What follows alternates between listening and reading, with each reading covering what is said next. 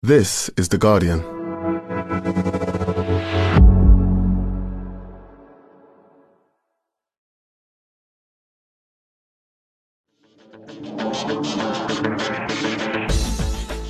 Hello and welcome to The Guardian Football Weekly. Sevilla win the Europa League as they do every year seemingly. Jose's winning run in European finals is over. Was it the worst game ever? Is that recency bias? Was Anthony Taylor man of the match, or is that just jingoistic nonsense? Either way, a half-decent year for Gonzalo Montiel and a wonderful moment for Jose Luis Mendilibar. Perhaps we'll all peak at 62. There's an FA Cup final to look forward to. Can Manchester United end City's treble chances? There's some transfer stuff. The Chelsea exodus begins. Postecoglou to Spurs might be a thing. And Mark Clattenburg gets to say, Gladiators, you will go on my first whistle. All that plus your questions, and that's today's Guardian Football Weekly.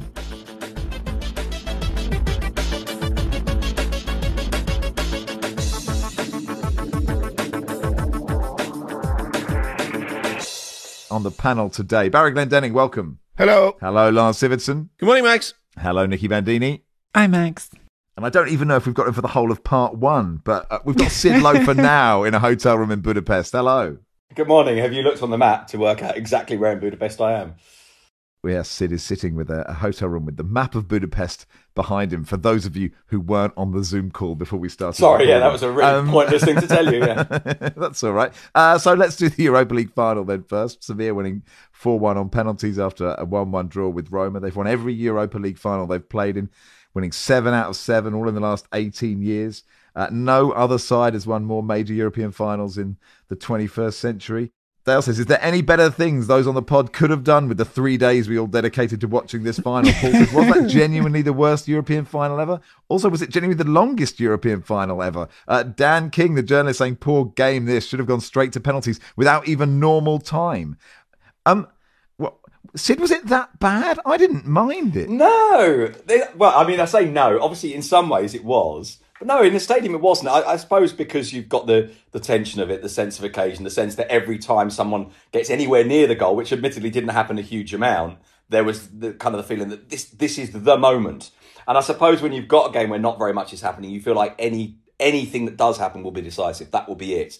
And when Smalling hits the bar in the 147th minute of this interminable game, that could have been it. All the other moments when it just about happened, it could have been it. I didn't think it was that terrible, but that was partly the tension of the stadium. It is true, though, I must admit that the thing that most struck me being in the ground was that every time I looked down, there were at least a dozen people in the technical area in front of the Roma bench. They had 11 on the pitch and 11 in the technical area as well, like playing a little small-sided game in there, all of their own. Yeah, we had a lovely question from a guy called Ian who said, "Are there any stats on the distance covered by the Roma bench tonight? And how do they compare to the starting 11?" Nicky, you tweeted that you thought it would be ugly, this game, but I don't know if you thought it would be this ugly. I think Sid actually referenced it in one of his preview pieces that he wrote. I mean, Mourinho's bench for Roma have been like this all season. It's been quite clearly a deliberate tactic to sort of draw attention to the bench and the fuss that's going on there, because that takes the pressure off your players in some way. And we know Mourinho's about this. He's been doing something like that ever since he's been at Chelsea, finding ways to deflect the attention off his players to lighten the load on them, until he decides to throw them under the bus anyway. No, I think I expected a not particularly thrilling game. I will say that I expected a not particularly thrilling game between Sevilla and Juventus in the second leg of their semi-final. It turned out to be a really entertaining game, so sometimes you can be surprised. But Roma have not played entertaining football most of the time under Jose Mourinho. What they have done in the Cups is played effective football a lot of the time. It is a brilliant moment for Mendilibar, right? 62. Jose had won more European trophies than he had managed European games, before the game. When Mourinho won his first with Porto, Mendilibar was managing Lanzarote in Spain's Segunda B, which is, I mean, I tend to refer to it as the third tier, but it was a third tier divided by 4 20-team groups, so it's anywhere from the third to the 7th tier of Spanish football. He's got actually a fantastic career. I think I did the stats, and I can't remember what it was. It's either 965 or 956. My mind can't remember which way around those numbers went. But that was his 965th game last night, Mendilibar, and his first final. He has had over 400 games in the first division, so he's not a total nobody. But it is true that he's always had clubs at the other end of the table, which is one of the reasons why he turned up at Sevilla, because this is the amazing thing about this. Sevilla brought him in to rescue them from relegation, which he's done. He's been in charge for 16 games and only lost 2 of them. He's now won the Europa League. He made a lovely line last night because I think there has been a sort of a sense of discovery of Mendeleev, which is a little bit false because everybody knew him. Everyone thought he was entertaining because he's very direct. He's very he's potty mouthed. He doesn't, he doesn't mess about. He's straight to the point. But there has been this idea of kind of discovering him and, oh, he's actually quite good. And a little bit like, is he really the man for a club like Sevilla? And he said post-game last night, he said, it's not bad, this, is it? For someone who won the chance to coach Sevilla in a raffle. Yeah. and he sort of made that point. And he made the point, I think, after the semi-final, that in a way this was a demonstration to people that these coaches that people don't talk about, maybe it's actually about opportunity. And he's talked about how he spent a lot of his career going into games worrying, going into games wondering how you avoid defeat. And he said, apart from the first 2 or 3 games of Sevilla, when you come in a time of crisis and the team's in trouble near the bottom of the table, he said, apart from those first 2 or 3 games, I'm now turning up at games, and this is a new experience for him, thinking, we can win this. And so it was in the end. Yeah, and actually, Lars, he made the right changes, didn't he? Because Roma were better in the first half. If you're 1-0 down to Jose in a European final, that's bad news. Like, Jose hadn't conceded a goal in a European final since... Henrik Larsson in 2003. Henrik Larsson's now 51 years old. And he brought on Suso and Lamela, who did change the game. Yeah, no, I thought they did. We'll get back to Roma. I was surprised by how they almost sort of declared in the second half and was just sort of, now we're done with this now. Because in the first half, when they were more assertive, Sevilla had trouble. And of course, some of it was Sevilla changing the game, but also, the 2 central midfielders for Sevilla are both 35 years old. So they're fine athletes for the age, of course. But when Roma were being a little bit more in their face, Sevilla didn't cope super well with that. But Roma sitting back, I thought, really played into Sevilla's hands. And of course, then bringing Suso and Lamela, who were both very lively, onto the field, that worked really well for them in the second half. Sevilla, it felt to me, didn't really start playing until the board went up and said there were 7 minutes left of the first half. And they played really well for those 7 minutes. And they hadn't really done anything until then. And I thought the player that made it happen in those 7 minutes was Brian Hill. He sort of started getting going. He started getting lively. Of course, he's the one that goes off. And so I must admit, while I think we all expected Suso to come on, while we all thought Lamela would come on at some point, I didn't think Brian Hill would make way that early. Because I'd started to think at the end of the first half, he was the one person, that looked like he was going to make something happen. And it ends, Baz, with Gonzalo Montiel, who's had a good time this year, hasn't he? And getting another chance to go, I really want to, I want to do some winning penalties in a shootout again, please. Can I have another go? I think, and I would imagine Anthony Taylor was delighted to get the opportunity to allow him to take that penalty again. I really do. There was encroachment by Rui Patricio. And obviously Roma had already missed 2 penalties, so who's to say it would have made a huge difference if it hadn't been retaken. But what a season for him, scoring the winning penalty in a shootout for Argentina in the World Cup final and then doing it again for Sevilla at the second attempt in a Europa League final. That's a decent season by any standards, isn't it? And not being a starter for either of them. So this is a guy that didn't expect to play a major part in either of them. And about you last night, I felt the fact that the decisive spot kick was given back by the VAR somehow fit the whole night, didn't it? It's perfect. Like, we're not finishing just yet. We've got one more little refereeing moment for you. Just this game that begins in May and doesn't finish till June. We've got one more little twist at the end for you.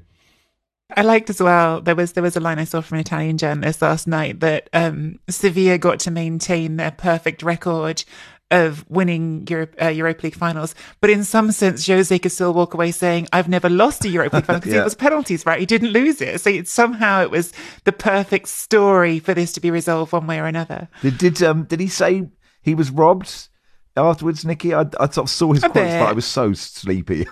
Just sort of... He didn't quite go sort of all robbed, right. But he did give it that Anthony Taylor was refereeing like a Spaniard, saying that he was sort of, which I don't really know what that even means. Sorry, Nicky, he literally said... Did he say the word robbed? I'm sorry.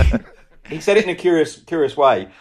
So what he did is he talked about Anthony Taylor. He talked about refereeing like a Spaniard. He talked about, sadly, we this isn't surprising, or we expected this, or something like that. He said, but in a European game, it's hard to take. And I think what he's saying by we expected this, but in a European game, it's hard to take, is what he's essentially saying is this has happened to us all year. The time when he actually used the word rob directly was he was complaining about the club, and obviously, Nicky, you'll know this far better than me, and the idea that he was expressing was, why is it always me that has to defend the boys? And he basically said, I'm tired of being the one that has to come out and say we've been robbed. So obviously he's linking it to last night, if maybe not automatically saying it. But I think we know that he thinks that because, of course, there was then some footage later of him in the car park waiting to speak to Rossetti and basically sort of saying effing disgrace, effing disgrace, effing. I mean, he did a Drogba on him, basically. Yeah. I mean, there's echoes here, isn't there, of Antonio Conte and his sort of a monologue he had not long before leaving Tottenham, where he was saying, why is, in England we're not defended, it's me who's got to come out and do this. And it's true, right? Like at different clubs in Italy, there are directors who come out and speak more to the press than perhaps they have at Roma. But also the reason he's always the one defending them from being robbed is because he always claims that they've been robbed when they haven't been, and because he wants to be as well, doesn't he? Yeah, he likes that role. I don't think Anthony Taylor had a perfect night. It was quite a difficult night because there was a lot going on, but I think the biggest decisions he got right, didn't he? I mean, the VAR taking back the penalty was a good decision, I thought, and I didn't think the handball was enough for handball to be a penalty. And no, exactly. Well, and also, regardless of right or wrong, if you look at it from the point of view of, who does it benefit, regardless of whether it's right or wrong, you've got a penalty each, so that's level. Frankly, I think Rakitic is fouled on the Roma goal. I think he's pushed directly off the ball and they score. So you've got three big decisions. Well, there's two gone Roma's way and one gone the other way. Whether or not they're right, obviously, is another issue. I've watched the Sevilla penalty 3 or 4 times, and I think it's both a dive and a foul, if you see what I mean. So I don't really know where I stand on it. But he just gets the ball. He just gets the ball. But he definitely takes the shin as well, doesn't he? He sort of does both. And I must admit, I honestly don't know what it is. But to be fair, is to be fair to Mourinho a good way to open any statement? Anyway, to be fair to Mourinho, what he was saying post game as well, he said, and this comes back to that idea of refereeing like a Spaniard. He was saying, let's not even talk about this big decisions. Let's talk about the whole thing. And he said, anyone who's been in football a long time, anyone who's played the game, could see right from the start what was happening. I was thinking, could we? I don't know. I mean, I could see some things were happening. I'm not sure if that was one of them. Lars, there's a question from Matt. Says that, is it time to start calling out Mourinho's behaviour, or is it box office? If the coach of a kids team acted this way, would that be entertaining in surrounding the ref over and over, just harmless shithousing? Or should it be just condemned? I do feel we reached some sort of peak, sort of divorced dad grassroots football thing when he was calling out the referee in the car park afterwards. I mean, that's proper sort of, man and Sunday League man who's frustrated with the way his life is going type of behavior. I find myself, the shithousing is often a guilty pleasure. And as I said a few weeks back, I'm sort of increasingly more concerned with what's fun than what's good. And it can be fun. But there's also something just slightly pathetic about it all in the game where, again, I think he just got the approach wrong, really. I thought that Roma were in a really good position in this game in the first half against Sevilla. Then they did the Mourinho thing and sat back and didn't play anymore, and it really played into Sevilla's hands. And there were no real... I think the only serious refereeing mistake in this was not sending off more people from the Roma bench. I mean, that was the obvious mistake the referee made. And then you come out afterwards and try to make it about the referee because you couldn't get it done. Just pathetic behaviour, really. And we talk about this a lot, about the culture of abuse of referees. I mean, Mourinho didn't invent it, but he certainly isn't helping. And I think you referenced the sort of a thing Conte said recently. I always come back to the other famous Conte monologue, more specifically about Mourinho, where he says, in the past he was a little man in many circumstances, is a little man in the present, and for sure he will be a little man in the future. I mean, that seems to have pretty much nailed it. Not that Conte is a titan of ethics and himself, but I just found it grim, really. I mean, maybe I'm just bitter because I had to rush home from the dog park to watch this game, and then it was all bad, and then Mourinho behaves like he does. But I don't see the charm of it. I saw quite a few tweets yesterday. Jose at it again. I think it helps when you basically never have to watch him or his team. And then you sort of read headlines about how he's in trouble for heckling teenagers or wearing a wire, all this sort of nonsense he's gotten up to. But it is just really wearing. I quite like watching football. I find the sort of constant sideshow of Mourinho very not as charming as other people find it. Well, it's a slightly odd question to ask, should we start calling out Mourinho's behaviour? We've been calling it out for 20 years. I mean, our first encounter, well, certainly my first encounter, was when his Porto team absolutely disgraced themselves in the UEFA Cup final against Celtic in 2003 with their fouling, their time wasting, their petulance. That's 2 decades ago. It's got worse since.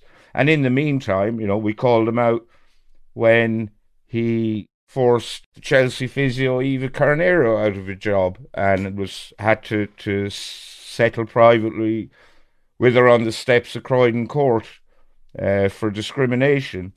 We called him out when the Swedish referee Anders Frisk was forced into retirement after a Chelsea game against Barcelona, in which Didier Drogba was sent off.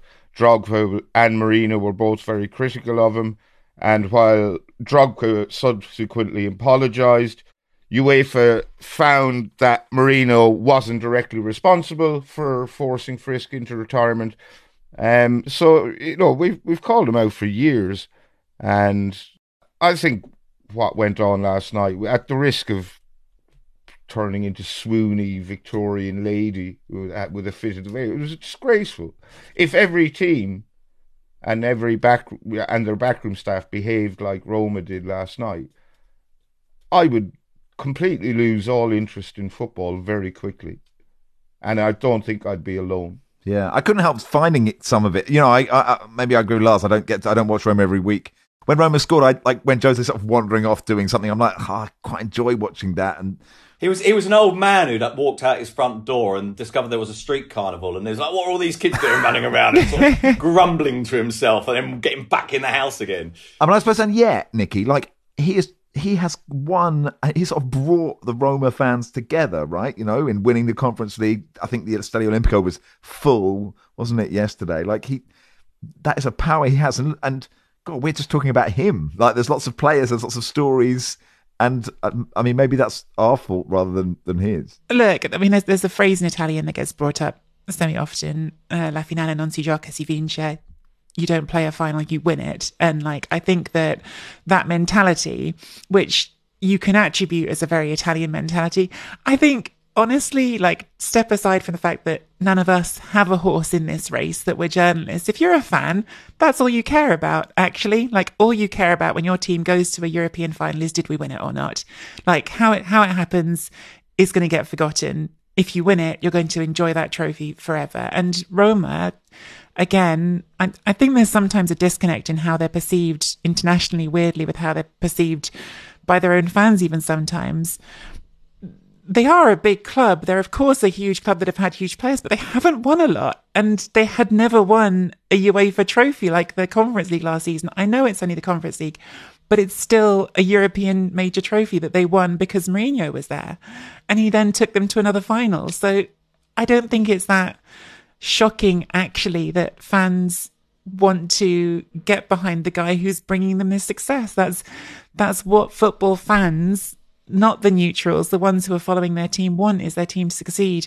Of course, everyone feels happier when their team is doing it in a beautiful way and playing everyone off the park. But first and foremost, I think fans want to win games. Now, of course, he didn't win this one, so it's much easier to sort of turn around and be critical. And he deserves criticism. I completely agree with Lars's assessment of things he got wrong in this game. I think that, strangely, for all that I think Sevilla did dominate a lot of this game, Roma had the better chances. And I think if Roma had had the courage to go for the jugular after taking the lead, they might have done the job. They might have finished it off.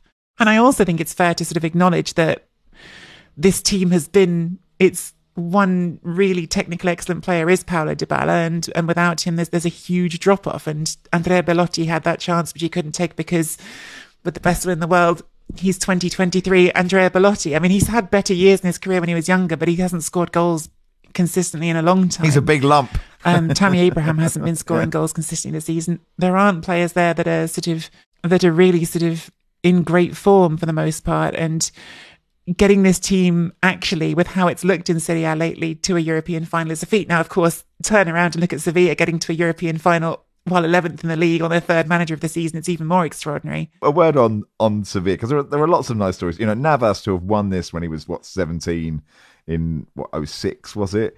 And he doesn't look quite as young, but his piercing eyes make him look younger than, the other old men who were on the pitch there. Rakitic was great. Ocampos is this sort of player I didn't know a lot about, but I think it was Lars, or I can't remember, someone saying he's got about 8 lungs, like just never stops. And Bono's, one of his penalty saves was unbelievable, actually, in that shootout. There was a lovely moment in the press conference after the game. I assume you were talking about the one that hits the post. And Bono was asked, sorry to ask you this, did you actually save that one? And he said, if you watch the footage, I think you'll see. And then him and the manager sort of have a bit of a giggle. And then some journalist from the back shouts, yes, you saved it. And he said, well, that's for you to say, and sort of really enjoyed himself. He is curious because it's switched round. So Sevilla have Marko Dimitrovic and Yassine Bono as their goalkeepers. Now, in theory, second choice is playing in the Europa League, and the first choice goalie plays in La Liga. When Mendilibar came, he swapped them round. He made Marko Dimitrovic, who wasn't first choice goalkeeper, the first choice goalkeeper in the league. He's the goalie he had when he was at Eibar, and the relationship was really, really good.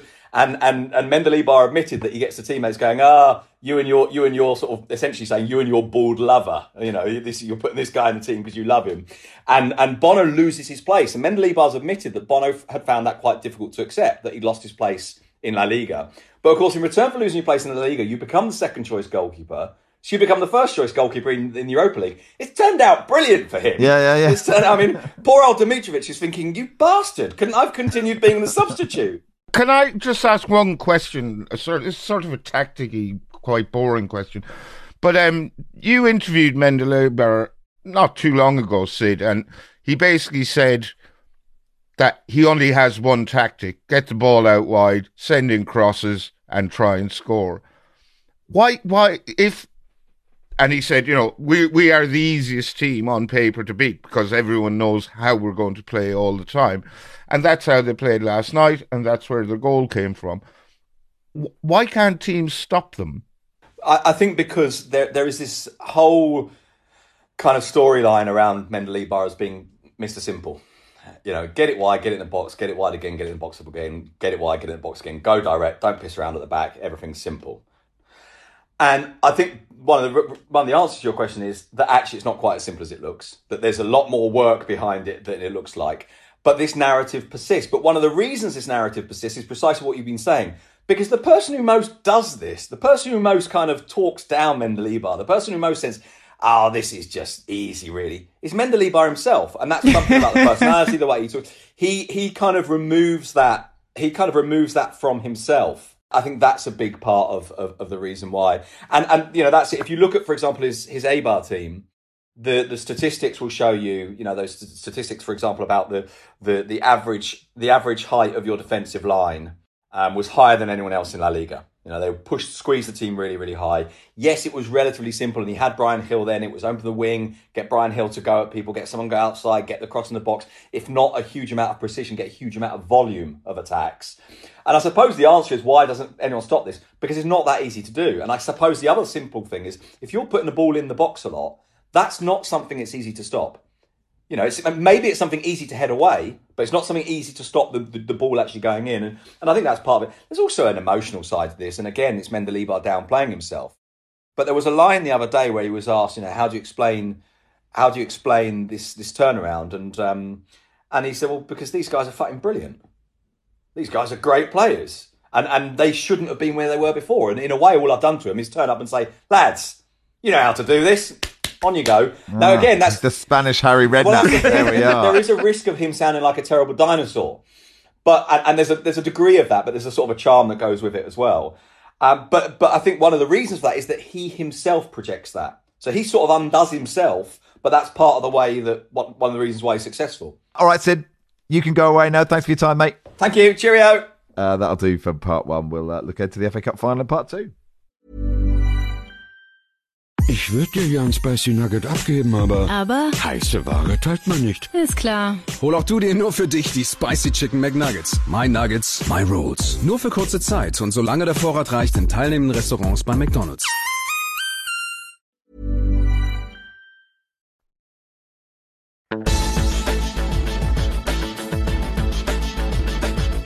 Welcome to part two of the Guardian Football Weekly. We have an exciting announcement to make, Barry. We have written an annual, the Guardian Football Weekly annual, including Some great... Oh, it's not the Guardian Football Weekly annual, Max. This is the announcement, and you've already got the title wrong. It's called the Guardian Football Weekly book. Ah, book. It's a book. Yeah, my apologies. I can see how you might forget that. Is it a book? Is it? And I think it just goes to show how much work you put in. You did absolutely fuck all. That's such a lie. Such a lie. Yeah. Let's start again. Jonathan Wilson has written a book. No, Jonathan Wilson has passively aggressively forced us into helping him write a book, although he did write sizable tracts of said book. Anyway, it's got some great content. Max and Barry's Blind Date, Mark Langdon's World of Meat, Johnny Lou's You Are the Ref, Ben Fisher's Guide to Car Parks, Philippe Auclair's No Holds Barred account of everything that's wrong with football, redacted, an exclusive David Squires cartoon, the true story of the great betrayal, amongst many other things. And you can learn about all the panellists too. If you pre-order on the Guardian Bookshop, you'll get 20% off. It is out on the 28th of September. So a great stocking filler. You can pre-order the link in the show notes. We'll all tweet out the link for it. Or you can go to this. They've really worked on a really easy website for you. guardianbookshop.com/the-football-weekly-book-9781783352906. So anybody, could everybody please buy a book? Because I think if we sell 1 million copies, it'll be worth all the work that we put in. But it does look great. And well, I think we need to start. Well, I think we need to sell about 1 million copies for any of us involved to start making money out of it. Correct. Wait, hang on. We can make money out of it. I didn't know. No, not you. Not you. I wrote a page. That is true. Anyway, please everyone buy it. It'll be a wonderful read for the rest of your lives, and certainly easier to read than anything else Jonathan Wilson has written. The FA Cup final, Manchester City versus Manchester United. Is this game, Lars? It feels to me like it's for Manchester United to stop Man City winning the treble. Is that sort of the biggest part of this whole game, isn't it? It is, isn't it? I mean, they have, of course, already lifted one trophy this season, Manchester United. They made the top 4. There is a sense that this season has been progress. Winning the FA Cup, of course, would be a lovely sort of capper to that. But let's be honest, it is primarily about stopping Man City winning the treble. I think that's entirely fair to say, because of course that's one of the more famous achievements of the modern Manchester United is winning the treble. They don't want anyone else to do it. It's understandable. Can they stop them, Baz? They can. City are beatable. We've seen this season. Brentford beat them twice. I was sort of thinking to myself, how can Manchester United win this game? And I devised a plan, but unfortunately my plan involves them fielding at least 15 players, and that's not allowed for all the things they need to do and the running around they need to. The one thing I will say is that, as maligned as he is, and for all that he hasn't been a great success since arriving at Manchester United, I think that in the unlikely event of Manchester United winning this game, Wout Weghorst will make headlines. He will be an integral part of any win. I think his astonishing work rate will be crucial. He may not start. He probably won't start. Yeah, I think this could be Weghorst's time to shine in a United shirt. It would be great if that's what happened. I mean, well, it would be really great insofar as, for the first time in quite some time, I will sound like I know what I'm talking about. Yeah, it's quite a bold prediction with all the players at your disposal. Picking Wout Weghorst as well to be the hero is bold, isn't it? It seems so hard to look past City the way they're playing, Nicky. I mean, do you give Manchester United or Inter more chance of stopping the treble? God, that's an interesting way of framing it. I mean, I think it's worth reminding ourselves United did beat City in January. We're not talking about ancient history, and it was sort of... That does feel like ancient history to me. I'd completely forgotten that. Me too. I brought up Brentford. I forgot United had actually beaten. And, it was not like a total smash and grab either, was it? I mean, they definitely gave up all of the ball, but City didn't have an overwhelming number of chances in that game, and that is a model for beating City. It's not necessarily a model that you can clap your hands and say, right, we'll just do that again and it'll be easy. But that wasn't like as I remember it, that wasn't like a terrible City team or anything. It had Haaland and it had De Bruyne in it. It was a strong City team, and they still beat them. So it's not impossible. And I think probably the answer, much though I would love to believe in Baz's Weghorst prediction, the answer in my mind probably does go through the same players that the goals came from that game, which is Fernandes and Rashford, who is where you imagine United goals coming from. And I think that's really sort of one of the big issues, isn't it? When you look at United's attack and you're thinking of, they're not going to dominate a game against City. That's 100% in my mind. And it's completely the same question for Inter. Inter are not going to dominate a game against City, and Inter are very aware they're not going to dominate a game against City. You then look for what's your path to winning a game, and I think that Inter, when I look at them, honestly, do have paths to winning a game. The paths to winning a game revolve around the fact that Lautaro Martinez is playing some of his best football in an Inter shirt right now, and is scoring brilliantly. And when he's on song, I think he's capable of being really, really top tier in the world kind of striker. His problem is he goes on these long droughts, but when he's on, he's brilliant. And you've got depth that's allowed Inter to get through the season less knackered than some teams who've played so many games, because they've been able to switch in Dzeko and Lukaku alongside Lautaro, because they've been able to have this midfield where, because Çalhanoğlu was playing so well, Brozovic didn't play as often as he would have to, and you know, when you've had injuries and Mkhitaryan and players going out, then you can even sort of bring Brozovic off the bench. They did in the semi-finals. So Inter, I can see their outs, but I think that both of these teams are in the same position, which is City are better than us. City are going to have more of the ball than us, and so how do you navigate that reality and still find a way to win the game? And yeah, to bring it back to the FA Cup final, I think probably you're asking Fernandes or Rashford to do your moments of magic for you. So the sort of metaphor that I think Jonathan Wilson of this parish has used at least once, possibly more than once, is that Man City are like the Death Star. They're this sort of terrifying machine of doom that has a fatal flaw. There is the exhaust port. You know, you can't get at them on the counter-attack. My concern this spring is that I worry that they've been more like the second Death Star, is that they've kind of covered up the things, and it's not that easy to get to the fatal flaw, and that to get past them, whoever are to beat them has to form some sort of informal alliance with the Ewoks at some point to get help. And this is where I can't find a footballing equivalent for the metaphor. I'm not sure who the Ewoks would be and how that would work, because they do seem to have closed off this sort of counter-attack thing.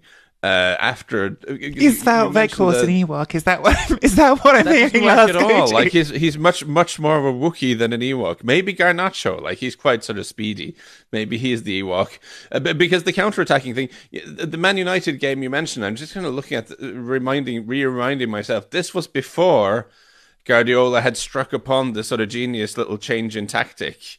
You know, Cancelo was still there, and they hadn't started doing this sort of John Stones hybrid centre-half type of thing, which has really just made everything come together this spring, and it's made everything work for them. And they're just so difficult to get past Man City right now. I'm not sure. But if Baz is shouting Weghorst, let me fly the flag for Garnacho. I think the pace of Garnacho could be something that could unsettle Man City, possibly. But inherently don't want any team to win the treble, right? Because you want trophies to be shared around. You don't want a team to dominate. But would it be bad if Man City won the treble in pure footballing terms, Barry? Like, I didn't want Manchester United to do it, but perhaps once every quarter of a century, it's okay for a team to win everything because it's like a story that we can go back to and sort of talk about. No, I don't think it would be good because they're a state-owned club. I mean, I agree with you completely, but I don't want state-owned clubs to monopolise all the tournaments because that is obviously bad for football. It's a good answer to perhaps a silly question, but that's why I sort of tried to caveat it in terms of pure footballing terms. You know, here is a brilliant football team who probably deserve it. Lars? Yeah, no, I'd throw in, being no friend of the state-backed clubs either, I worry more about the fact that they've won 5 out of 6 Premier League titles and that they regularly get to 90 plus points. I think that's creating a sort of I mean, are we the Bundesliga? Question mark is the sort of the territory we're getting towards now. That they also get it right in the cup competitions. I feel like there's always more variance there, and that's maybe that's not something that worries me quite as much. Man City have been one of the best teams in Europe so many years now that they kind of do a European trophy on top of it, and they've won a bunch of cups. So I mean, that's not. It is what it is. They're probably the best team in Europe right now. I think it's sort of when you talk about just like the narratives of these things, and you're talking about United trying to deny them the treble. It's sort of fun in a narrative sense that you go from United, the team that's trying to stop you winning treble, to Inter, who of course have also won a treble, the only Italian team to have won a treble, and who there's this other curious sort of little piece of European history that Milan is the only city that's got two different teams that won a European Cup. And so if you beat Inter, you make Manchester the second city that's won with two different teams that won a European Cup. So it does feel like a series of boss battles that have been lined up in sort of a narrative sense for City to get there. Who is M. Bison in all of this? Look, away from the final, Man City have opened talk with Chelsea over a deal for Mateo Kovacic as the Chelsea summer clear-out begins. You sounded like there was like a positive noise you made there, Lars. I just think it's kind of interesting. I can imagine him being the sort of this season's Akanji, in the sense that he's a player you don't think of as being a sort of spectacular footballer, but you could completely see him fitting in at Manchester City. You know, he's very tidy on the ball. He's a clever footballer. He's quite good at a lot of things. I can imagine him slotting into that Man City midfield and being a very useful player for them. Yeah, for sure. Meanwhile, the Telegraph reporting that Mason Mount has agreed personal terms to join Manchester United. I'm sort of surprised he's leaving Chelsea, Baz. I'm not. There's quite a long list of Chelsea players heading for the exit door this summer, and most of them are homegrown, and they need to be sold because any money that made in their transfers is total profit, and Chelsea desperately need to balance the books. Yeah, I don't know why. I don't, maybe just because he feels like sort of heir apparent to your sort of Terrys and Lampards in terms of how Chelsea he is, and you know, even if all the sense is to move him on, I just sense that is he could be really good for Manchester United. He's a really good footballer. Yes, Lars. But isn't this also a case of him being? I mean, victim's totally the wrong word, but it's a consequence of the shifts of regimes there. You know, he has seen his teammates sign massive new contracts in the sort of latter stages of the Abramovich era. Now there's been a change of ownership, and the new owners want to bring down the wage bill a little bit and sign longer contracts on not as good terms. And so suddenly he's being offered money that's considerably less than some of the teammates he has were offered, and he's got 1 year left on his deal, and he's kind of thinking, well, if I can make more money elsewhere and find a club that appreciates me, why not explore the options? It makes sense in that regard. I've had a direct message from Barca Jim, friend of the pod, parental advisory here, everybody. I'm fucking holding you personally responsible if Ange goes to Spurs. I'd increase security at Football Weekly live gigs if I were you. I will never fucking forgive you. Jim, of course, a Celtic fan. Yeah, he's emerging as the preferred candidate for the vacant Spurs job. I mean, he's not the first preferred candidate. Sky Sports News previously reported that he was on the list of prospects alongside Roberto De Zerbi and Marco Silva. There was always Arne Slot. I've forgotten about 10 others. Nagelsmann, Garcia.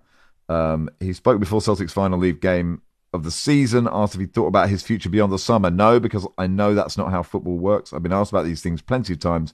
What's important for me is the here and now. I've never planned anything in my football career. You can't, as a manager, chart a course for yourself to be in a certain position in a certain time. I think, Barry, he would be perfect for Tottenham. So do I, but it's interesting to see that an awful lot of Tottenham fans do not want him, and they don't want him for the same reason that an awful lot of Celtic fans who now adore him and worship him, I think Barca Jim among them, didn't want him when he was linked with the Celtic job. He's proved all those Celtic fans wrong. Whether or not he'll get the opportunity to prove the naysayers among the ranks of Tottenham supporters wrong remains to be seen. I think it is hilarious that so many Tottenham fans think he's beneath their club. You know, after the years starved of success they've endured and the banter era of Mourinho and Conte, for them to look sniffy and think, oh well, he's only done really well in Japan and with Australia and in the Scottish Premiership, he's not good enough for us, is they are deluded. No, I agree. And also, if after the utter misery of the Conte and Mourinho eras haven't taught you that a big name and a shiny CV isn't always the answer to everything, then you're never going to learn that, ever.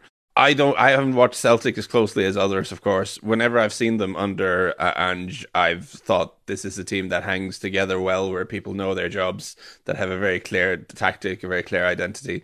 And whenever I've heard him speak about anything, I think he comes across incredibly well, like an incredibly solid guy.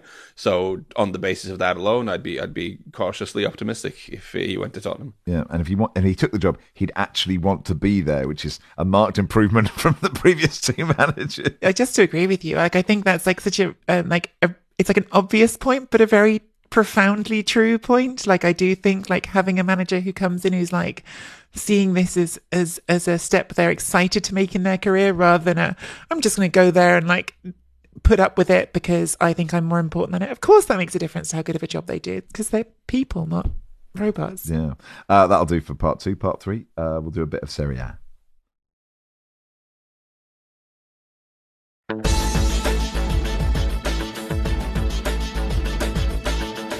Welcome to part 3 of the Guardian Football Weekly. Nicky, talk to us about Luciano Spalletti. He just wants a rest. It's quite refreshing to hear someone say that. I mean, I completely agree with him. Me too. He just wants a rest. I do wonder if he would want a rest as much if his employer hadn't turned around and said, we're going to keep paying you the same amount that you're getting paid now, which happens to be less than half what the best managers in the league are getting, even though you've just won us the Serie A title for the first time in 33 years. I wonder if his motivation to rest might have felt different if he felt like his boss was a bit more respectful of what he'd achieved at the club. But yes, it seems very much that because Napoli have taken their option for a year extension on his contract, that Spalletti is not especially excited to carry on right now, and De Laurentiis is going to not force him to carry on, and so we'll get this very, very Italian situation of manager goes off on gardening leave for a while unless someone comes in and stumps up an amount of money that makes it worth releasing him. But I mean, look, I'm certain this year has been extremely draining for him. Luciano Spalletti is a very high energy character in everything that he does, and he has achieved something that was extraordinary. The relationship between him and De Laurentiis hasn't been particularly easy for a while, even before this season.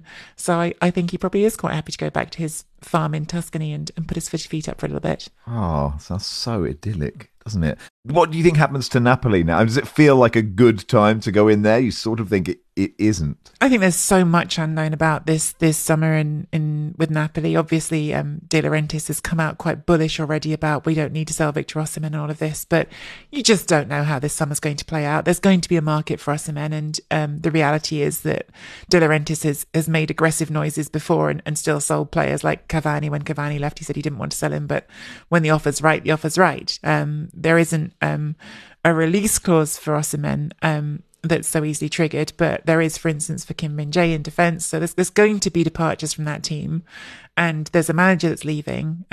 You'd have thought there will be some money to reinvest, and at least any money raised from sales can be reinvested, because they're actually quite a tight ship, Napoli. They tend to run with their books fairly balanced outside of COVID, when everyone went a bit wonky. And of course, they've qualified for the Champions League, won the league again, so they're going to have good prize money this season. But it's a very uncertain situation. Of course it is, because you're saying goodbye to your manager and you don't know how many of the players that just won your league are going to go. Can I ask about Juve? They obviously had their 15 points taken away, then given back, and 10 points taken away. Is that the end of it, or do they get the 10 back and then it's 5 and then 0? Like, what happens? It seems very much like that'll be the end of that story. So of course this is incredibly complicated and longer than you want me to get into right now, but there have been parallel cases going on for them. This case that they will assess the 10-point penalty is the plusvalenza, the capital gains case, in which they're basically accused right, it's not connected to the 15-point. No, that's the 15-point penalty. The 15-point penalty was assessed for, effectively, the accusation is that they deliberately overinflated the numbers on their accounts by putting false values on players. That's the plusvalenza, I guess, thread of the case, and that's what they were charged on by the sporting courts, and that is what they got, a 15-point penalty that was then suspended and then eventually reassessed to the 10-point penalty. And in theory, they could still appeal that back to the Italian Olympic Committee, but it seems they're not going to. And part of the reason that I would say they're not going to is because there was a separate thread of accusation against them, which relates to wages deferred during COVID pandemic. Now, Juventus put out this statement, which went to the stock market. They are listed on the stock market, saying that they were going to defer a certain amount of player wages. And again, the accusation, this is ongoing in legal courts, is that they actually didn't give up that much of their wage. They gave up 1 month's wages instead of 3 months' wages. And that's a legal case that will still play out because misleading the markets is a crime. But the sporting aspect of that trial has now basically been resolved with a plea bargain, with Juventus saying, okay, we'll accept a great big fine and then we'll call that the end of it. And effectively, it feels like what's happened is that a truce has been reached between the Italian Football Federation and Juventus, where Juventus said, look, we're not going to appeal again against this 10-point penalty. We're going to let that stand. We're going to accept we're not in the Champions League this season, but we want to resolve this wage case situation now so it doesn't drag into next season. That's basically the point we've got to. Slightly less complicated, but probably more fun. The Serie C playoff. I don't know if you've seen this, Nicky, have you? After the Lecco president, the Lecco president, thank you. Tell us about him. Yeah, I don't have all the details on this story. I'm really sorry, but yes, coming onto the pitch in his mobility scooter to harangue the referee at full time was quite a visual. It's an amazing video. Yeah. Well, he apparently, according to a few people on Twitter, and there's a video of it, he took to the field with his walking stick to confront the referee.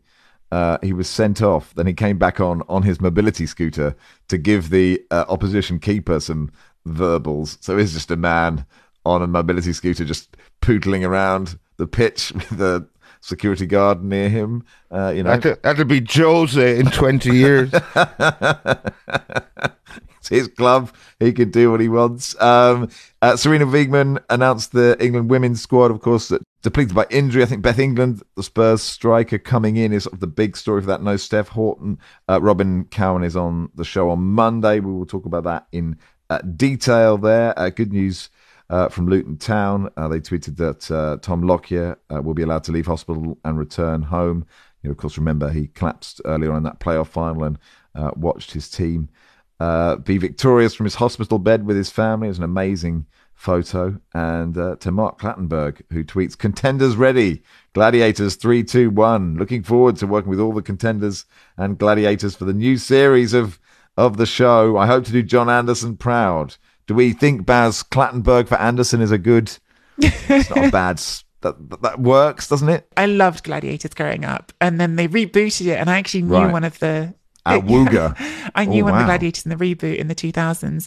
But what I really want to know is whether Spartan, Rod Bradley, also Spartan. Right. But I really want to know if Wolf, who was like the old man when they did it the first time, and even Mulder man when they rebooted it, I want to know if Wolf is coming back for one more go. Well, that's a good question. The Wolf man, he was good with the crowd, but he was a sort of a love-hate figure, wasn't he, Wolf?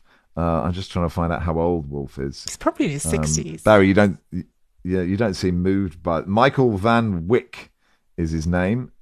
He's now 70. 70. So it's a stretch to have Wolf.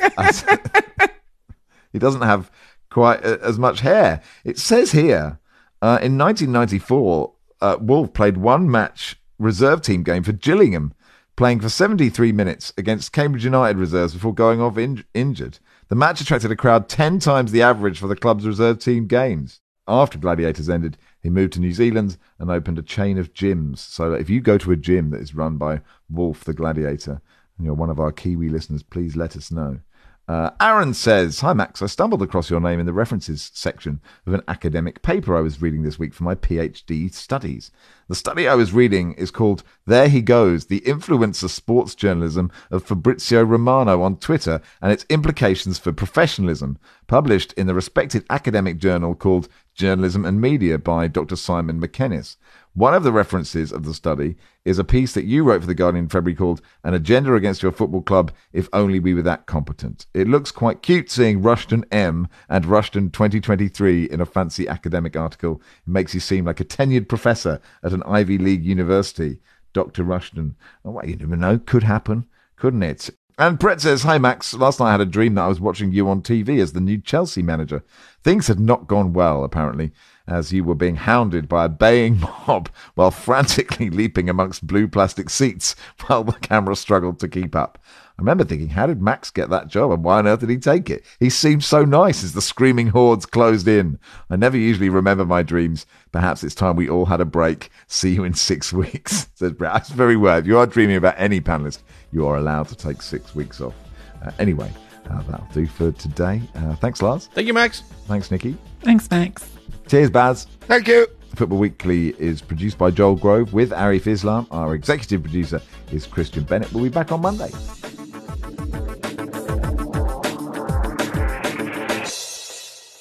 This is The Guardian.